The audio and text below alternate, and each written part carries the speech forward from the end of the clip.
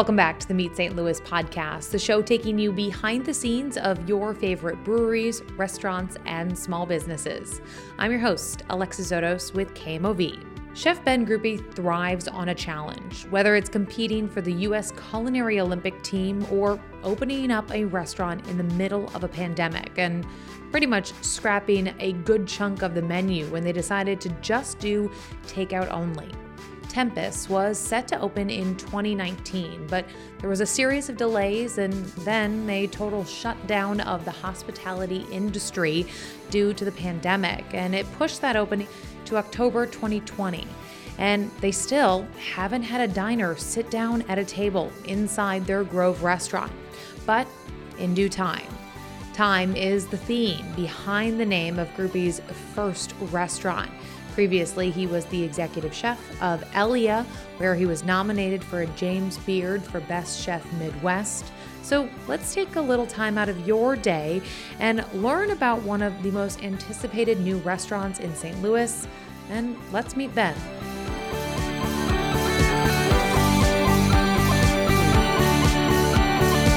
Well, thank you for joining us. We appreciate it. I'm honored to be a part of it. It has been a while since I've been in this space. The last time I was here was really for the announcement that you were opening. It was completely empty, and that was quite some time ago. Yeah, it was over 2 years ago, It's if been I'm not mistaken. Yeah. Or just right about 2 years ago. Little labor of love to get the spot open. Yeah, Pandemic aside. to say the least. Had some hurdles, for sure. What has that been like? The hurdles of opening a restaurant coupled with this unprecedented year we've had?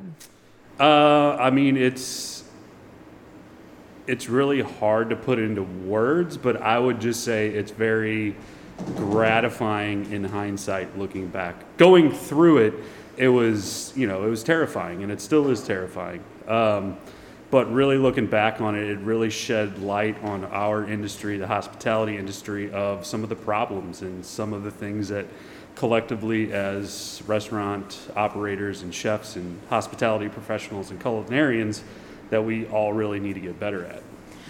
Was there a moment ever that you thought this is not going to happen? Oh, yeah. If I would say no, then I'd be completely lying.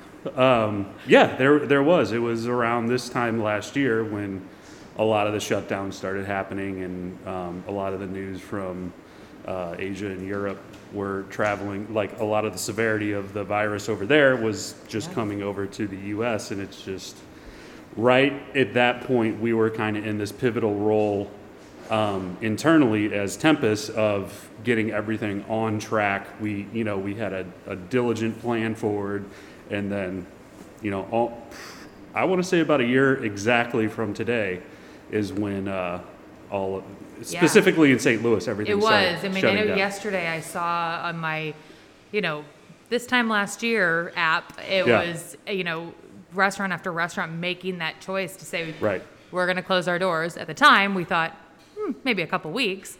Correct. Little did we know. Yeah. And you guys kept moving forward. Yeah, I mean, again, in hindsight, looking back, we were fortunate at the time to not have a full we still had more or less our leadership team intact, but we were very fortunate not to have to furlough an entire team, have to go through the process of like just opening and then just closing. So again, we really used it as a moment to kind of like strip everything away. Not that we got rid of anything, but like really focus on what we needed to do, because we knew that we didn't know what was ahead of us, but we knew that this was going to change our industry, forever. It's like you kind of what I mentioned before is like you really had to take a look and identify what we needed to do to be hospitality forward, thoughtful, and really taking this seriously. And you guys made the choice to open in October, which really, if we look back, was one of the, really at the peak of some of our cases. Correct. But you didn't open the dining room. No, we just, it was a lot of conversations going back and forth, and we just felt like to put what we felt Tempus is forward, we couldn't do it with a dining room. We didn't want to put any members of our team in a confrontational situation where confronting somebody about some of the parameters that we were putting in place, but we knew that we could execute our food and our experience at a high level with takeout. And that's pretty amazing. And you guys have, because review after review, post after post says this is a takeout experience to be had here at Tempest. And that's challenging when you look at a finer dining kind of style of food. How did you go about tweaking and changing your menu to be carried out and eaten in someone's home? So that process looked like scrapping the menu and concepts that I had for Tempest at the time for the dining room. And we really put it under a microscope to look at it as like, what is takeout? How can we do takeout with keeping the thoughtfulness, the true to kind of this classical food that we do that has like a point of reference for someone, whether it's classical American or classical French, or there's that point of reference to it, but how can we do it to where it doesn't jeopardize the quality of the food, that it still carries with our ethos, and how can we do it at a level that's kind of going above the standard quo. We went through dozens and dozens of container options. Was there a lot of, I imagine a lot of trial and error. There was a tremendous amount of energy and R&D put into it, It was, months of just getting takeout from other restaurants, our peers in the city and in the county, and just seeing what they're doing. It's like, because we were fortunate not to be open, which, my heart, and, I applaud everyone that, that has been doing it and is still doing it in a safe and, effective manner. But it's like, we just wanted to see what they were doing. Mm-hmm. It's like, okay, cool. It's like nothing bad or anything, but it's just like, okay, how can we take this a step further? How can we have this genuine hospitality and thoughtfulness conveyed in takeout that you take home and experience? Yeah, because I feel like, I have eaten quite a lot of takeout this year. Right. And there's just certain things that don't travel well. Correct. And so were there things that you loved on your menu that you knew, we can't do it, we can't serve this right now because it's not going to work in a to-go box? Mm-hmm. Yeah, a lot of seafood items that we've found, just not that we embarked on this journey of like testing all these seafood items. We're just like, it's not going to work. Yeah, it's not going to work.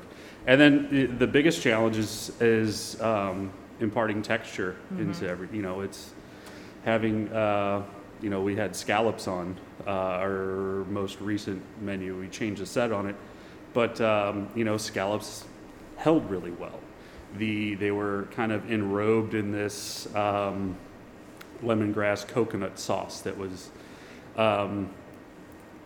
all vegetable based, but then it's it traveled well, it retained its heat without overcooking the scallops, and it's that's kind of that fine line that we're. Yeah, as a chef that I imagine has dreamed of that opening day for a long time now, what has the reception been like even to this pivoted version of your restaurant? What's that been like? The feedback that we get from our guests it blows us away. Not just me, but our entire team. All the feedback's shared with our team. We started with doing callbacks back in January, to where we're calling every guest back and asking, thanking them for supporting us, and then asking them for their honest criticism. And all of the feedback has just been very positive. There are some things that we had to tweak or whatever, but that's why we were doing it, is that genuine hospitality of like, we want to make sure that you're getting a fabulous Tempest experience, and if there are things that we need to do better, we will absolutely take those steps. But everything from the thank you cards, which is, again, it's this, I cannot thank our guests enough for supporting us through some of the toughest times that our industry, specifically hospitality, has seen, but like everyone in general has just been, everything's just been uprooted and thrown upside down. But everything from our cocktail bottling to the instructions on the cocktails and the serviceability of the cocktails, to just the ease and simplicity of the food, with being detail oriented about the labeling of the food, and like our brownie set, for instance, it's like, we feel that the brownie is best enjoyed at room temperature. Mm-hmm. So like, we don't want somebody to put the brownie in the refrigerator when they get home and they're like, oh, this thing was tough as nails. But like, that's what we tag it and just, please enjoy at room temperature. Is that been a way that you kind of think and process for a long time in that detail oriented? When do you think that sort of came into your way of being a chef? I've always been very detail oriented, but kind of like how I said before, is like putting this under a microscope. It's like going back to that takeout experience when you get home and you're unpackaging, your bag, and it's like, well, what is this? Well, I don't know what that is. So like labeling the things, it's taking that thoughtful, like it's almost that non-human interaction communication. Mm-hmm. Like, oh, this is my butter for my dinner rolls, or oh, this is the dumpling for my beef, or you know what I'm saying? But it's just it's the little things like that I feel and that our team feels makes a difference, and that's what the guest on the other side, on the receiving end of our takeout, they really appreciate. Yeah. So walk me back to the beginning. When did you first fall in love with being in a kitchen? Shit. When I fell in love the moment I started working in a kitchen environment. We're talking early 2000s. But I didn't start taking it seriously really till like 2004, 2005. What was your first job in a kitchen? First job in the kitchen was a dishwasher at this small mom and pop restaurant in Clayton. A lot of my friends worked there, both front of the house, back of the house. It was kind of like a winter gig at the time. Mm-hmm. A friend of mine and I had he had a lawn service, and I would help him out throughout, high school and early part of college or whatever, during the summer, fall, and spring. And I just picked up washing dishes as like, okay, cool, I can get some extra money and hang out with my friends and, not take anything seriously. Was there a moment that you realized this might be something more than just a way to make some pocket change? Yeah, like the chef owner of the restaurant would there was like one night, like, I don't know, one of the cooks no call no show. It was like, groupie, you're up. I'm getting on salads, and I'm like, okay, cool, whatever. But it like that was kind of like there wasn't like this aha moment or anything, but they would tell me, it's like, wow, you kind of have like this natural ability. He was involved with like the ACF chef organization in St. Louis at the time. I went to like a couple meetings, and they were at Forest Park Community College. And he encouraged me to enroll in the college. And that's kind of where I met Chris Dessens, who was one of my mentors, who just kind of, we both have this mutual memory of like, I was leaving one of these meetings, I was, first year culinary student, and we ran into each other in the parking lot. He's like, hey, he gave me his car, he's like, hey, if there's anything you need, don't hesitate to reach out. I didn't take it. I was like, cool, man, whatever. But like months after that, I was like, I'm going to give this guy a call. And, long story short, he took me under his wing. I did an apprenticeship underneath him, and he kind of like encouraged me to get on my path, and that's when I started taking it seriously. What was that apprenticeship like?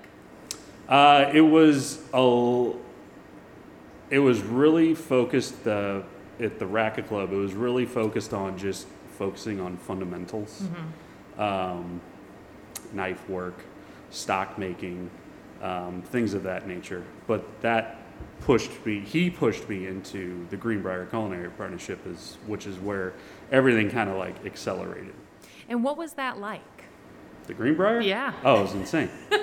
It was like, it's been coined as like the culinary boot camp for chefs. But it's an immersive kind of all-in 3-year apprenticeship program to where you're covering everything from like some of the basic fundamentals, like I mentioned, like knife work and stock making, but everything from sauce making, classically rooted sauce making and like classically rooted French cuisine, to consommes, to butchery, to competition, to baking and pastry. It's really all encompassing. Ice carving. Did you make some cool ice carvings? That depends on your definition of cool, but yes, I can wheel a chainsaw for ice carving, but you may not be able to tell what it is. Identify what it is. That is definitely one of my weakest. I do not enjoy ice carving. Do you have one of those skills that you would say is your best skill? Is there something you feel you excel at the best? Oh, that's a great question. I really enjoy sauce making, fish butchery. Those are some, it's like personally that I enjoy. I would say maybe I excel at sauce making. But yeah, it's just, it's kind of, I take a lot of gratification out of that, properly making a stock and then turning it into this delicious sauce that's served on a plate. I mean, how much of that really plays into even your day to day? I mean, do you still look back and think of moments and lessons learned back in that apprenticeship every day in the kitchen? Oh, 100%. Yeah, it's those are kind of like skills and techniques and memories that are forged into like who I am. Mm-hmm. And I'm sharing that with our entire culinary team. Yeah, you mentioned a mentor was huge for you. Mm-hmm. How important do you see your role as a mentor? I think it's all about sharing those experiences, not being so secretive about anything. It's like we have a very collaborative kitchen, and I just want to build and, people that come through our kitchen here at Tempest, I want them, when they leave here, to have a set of skills that they can take on and excel their own career. It's not about my way or the highway, but it's there is a little bit of that, but it's for people that come through here, I want them to leave better from when they came in. Yeah. You also got into competitions. Yes. Talk to me about that. You were on the U.S. Culinary Olympic team. Mm-hmm. I don't know if a lot of people know that exists. What is that? It does. So there is a Culinary Olympics that is held every 4 years. When I was involved with it, I was on the 2016 team and the 2012 team. The Olympics were held every 4 years in Erfurt, Germany. So that was every 4, and then we competed in what was called the Culinary World Cup, which is held offset every 2 years from those 4 without getting into too much detail here. That was held in Luxembourg. So 2010, I tried out for the United States Culinary Olympic team at the age, I think it was 25, 26 at the time. Tried out for the team, fresh out of the Greenbrier Culinary Apprenticeship Program, and I made it. What does a Culinary Olympic tryout look like? So there was an application process. So it was more or less like a 3-step process. You had to submit an application with letters of recommendation, similar to like a CV or a resume that you're submitting for a job. So once you were passed through the application process, then you were invited to the first of a 2-part, like, let's say, practical tryout. Mm-hmm. So I was invited to the first tryout. It was actually my birthday of 2010, and I ended up passing. Got gold. And then was invited to the next round of tryouts, which were, I believe, in April of that year, which was a hot food competition, kind of like a freestyle cooking. You got to choose your menu. It was 2 courses, a fish or shellfish appetizer, and then I think we did a beef. No, we did lamb as the entree or whatnot. Mm-hmm. So then past that, and then out of everyone that passed those, let's say, 2 hurdles, then they picked the team from there. What was it like competing?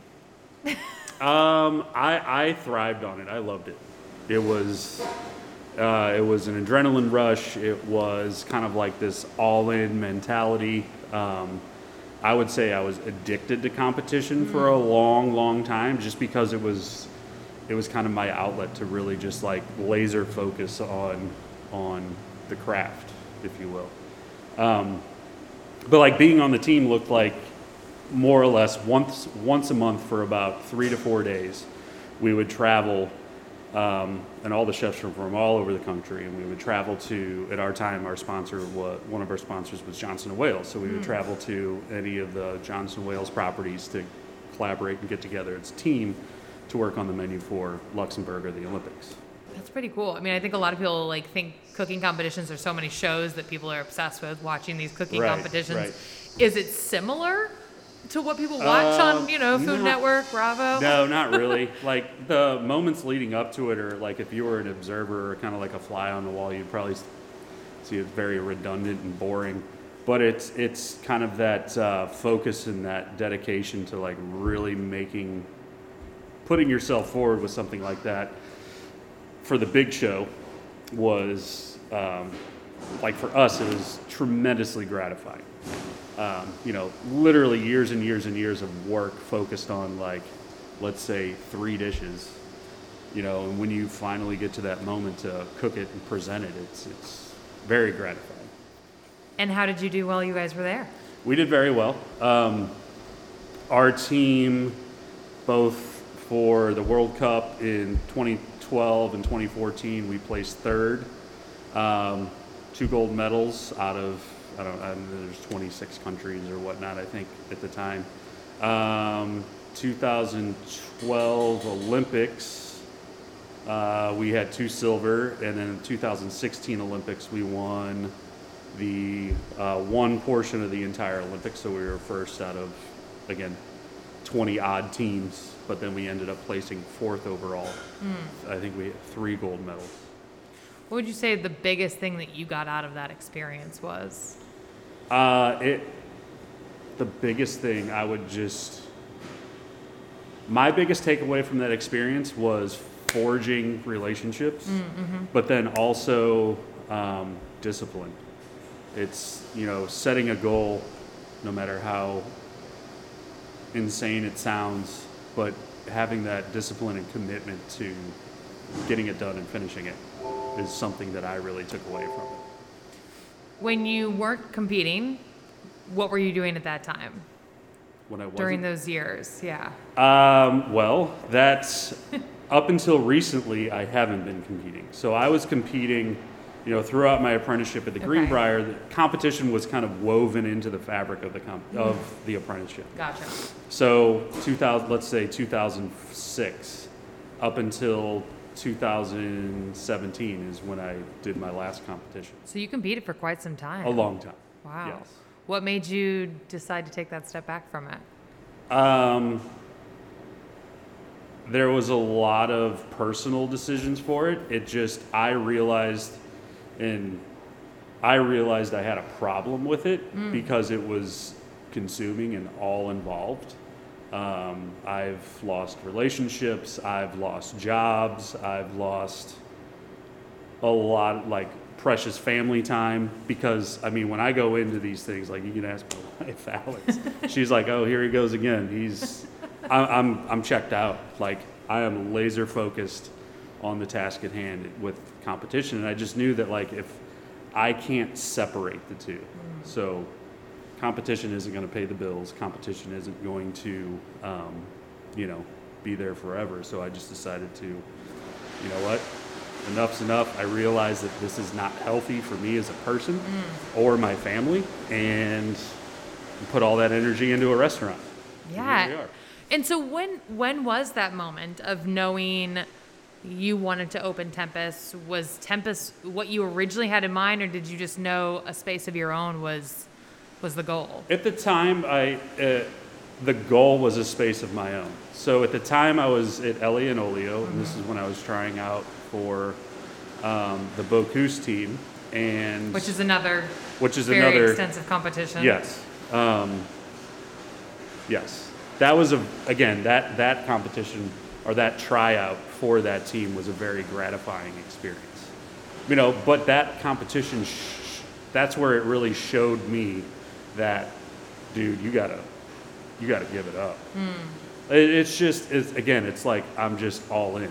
Like there was times with that competition, I was so sick, but I was so stubborn that I would just keep moving, keep pushing. And it's just not healthy. But during that process, and I had a decision for myself, if I would be selected for that team, I would then pursue Bocuse, et cetera, et cetera. And then once that, because that was a 2-year commitment. Once that's done, then I'll focus on my own place. If I don't get selected as the candidate, then I would focus on my own place. And that's what happened. You didn't get selected? I did not, no. You did not get selected. No. Looking back, was that a good thing, do you think? Or is it still hard to...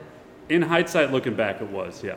I mean, again, we were up against, my team that was involved with it, were up against some incredible chefs, extremely talented chefs. So to even be, in that same arena was one hell of an experience,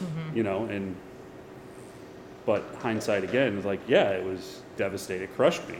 But I don't think I'd be sitting here right now with what we have as Tempest if the case would have been flipped. So it's, it's as life. Time keeps moving.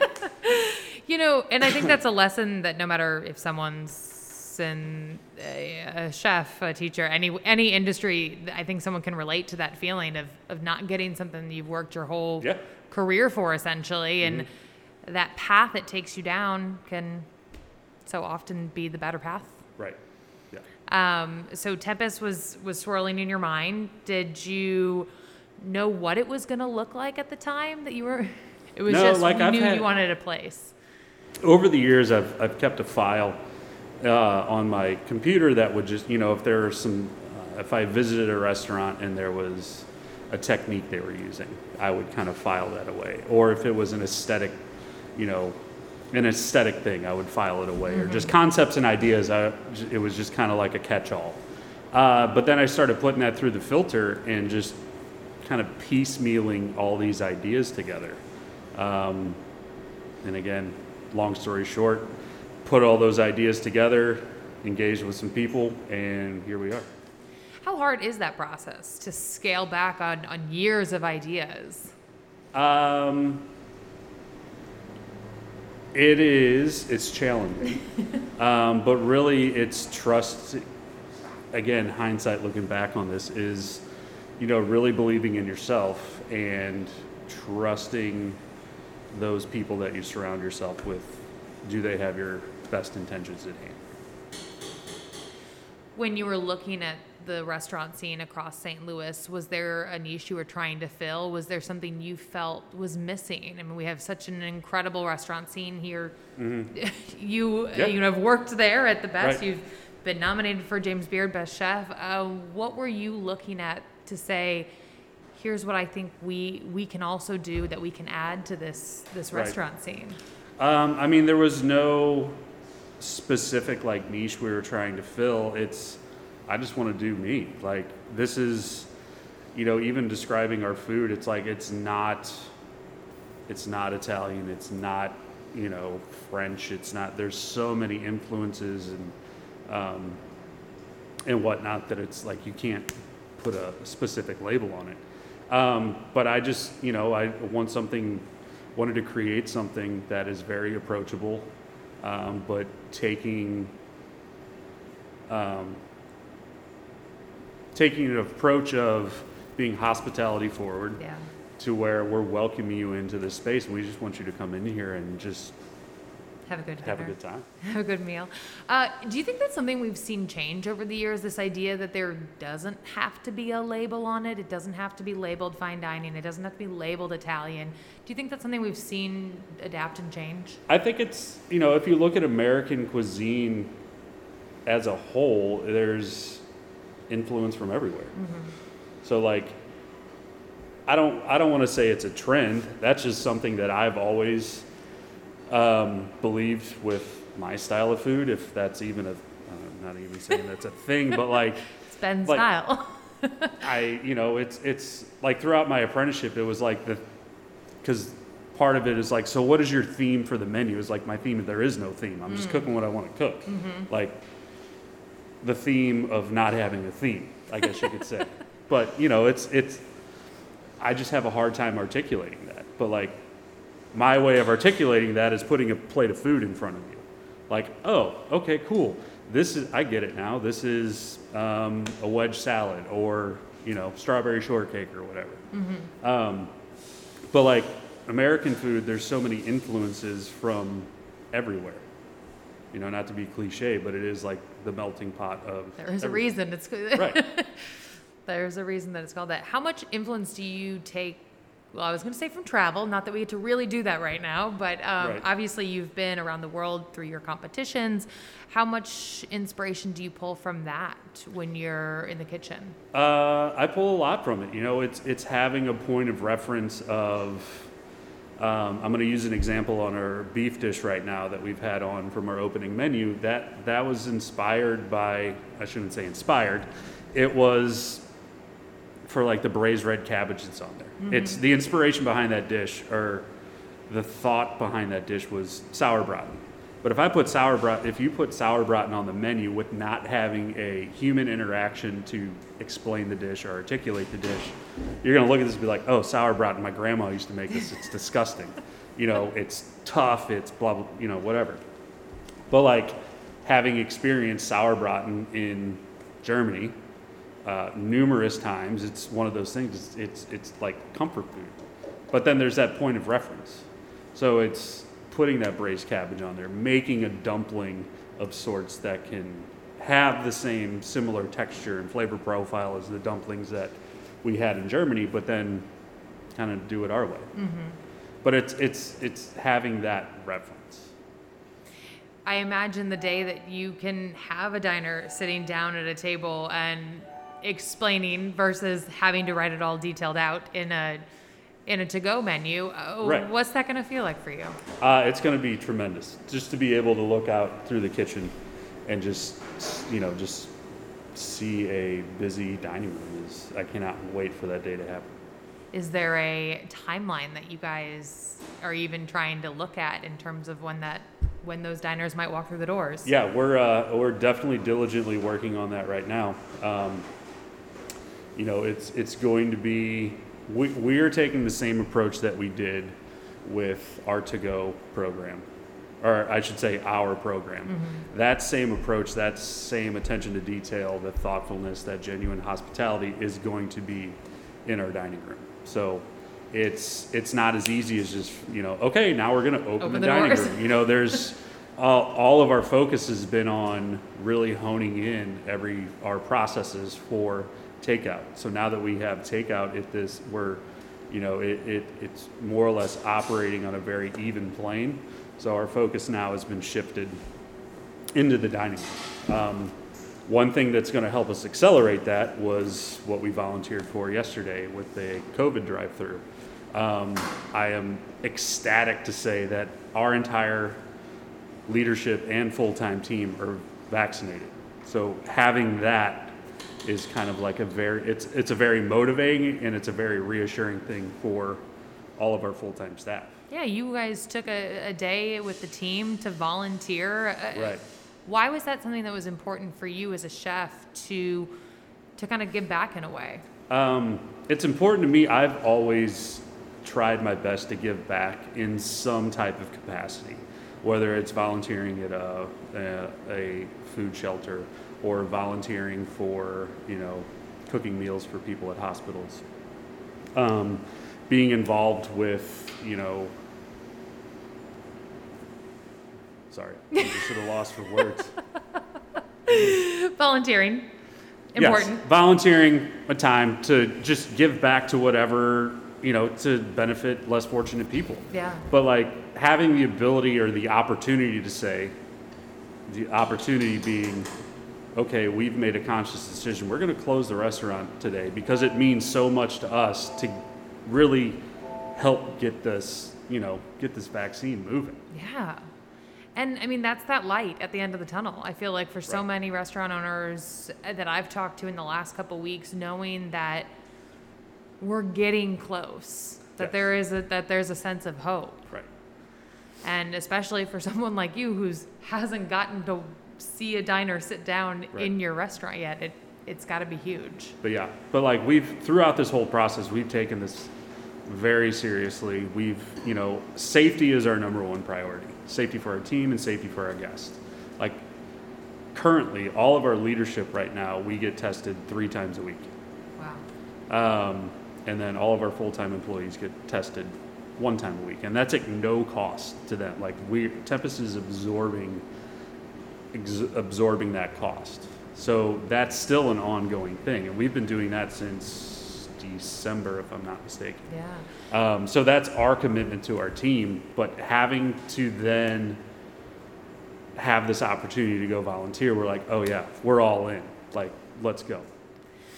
When you do open the doors for dine-in, will takeout still be a thing that Tempest continues? It will. I think it's going to be something that's always going to be part of not just us, but part of our industry. I feel it's a new extension of restaurants. To say we're not going to do it anymore would then shut out a lot of people that don't feel comfortable doing it yet.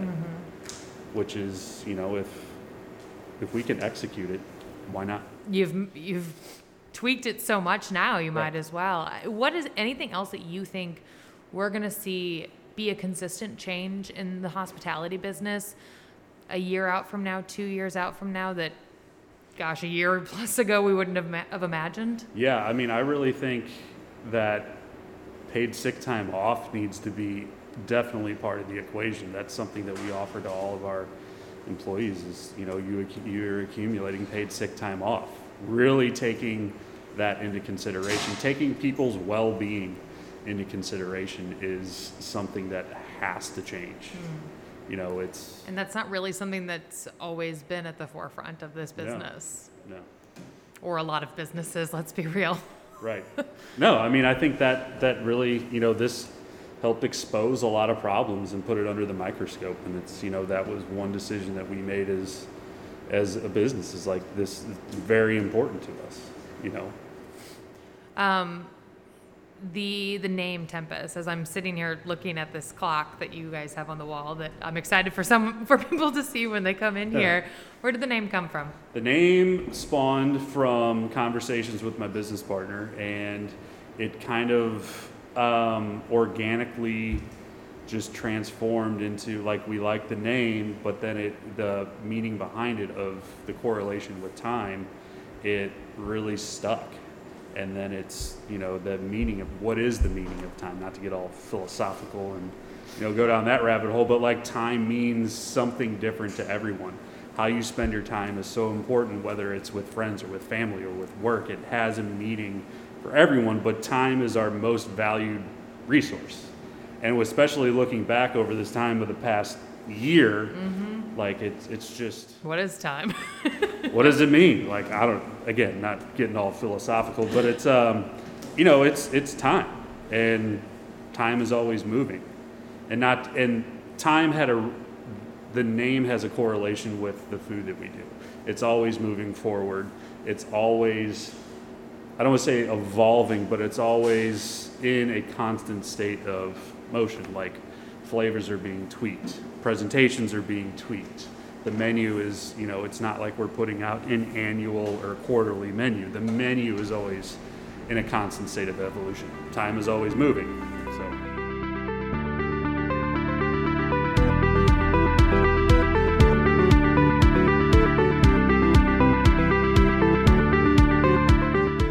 Time will tell for the future of a lot of St. Louis's restaurants, but there is clearly a sense of hope in the air around our region. We are seeing new places opening up. The legendary Tony's has moved from downtown to Clayton and opens this week. So does Casa Don Alfonso, which opens in the Ritz-Carlton. Popular places like Bogart's and Rise Coffee have reopened after a winter hiatus, so exciting things are happening. And speaking of exciting, if you happen to pick up a copy of the St. Louis Post-Dispatch this weekend, we were thrilled to be featured in a roundup of local podcasts. You can head to our social media channels, Meet St. Louis Podcast on Instagram and on Facebook to find the link to that article. This episode was produced and edited by JJ Bailey.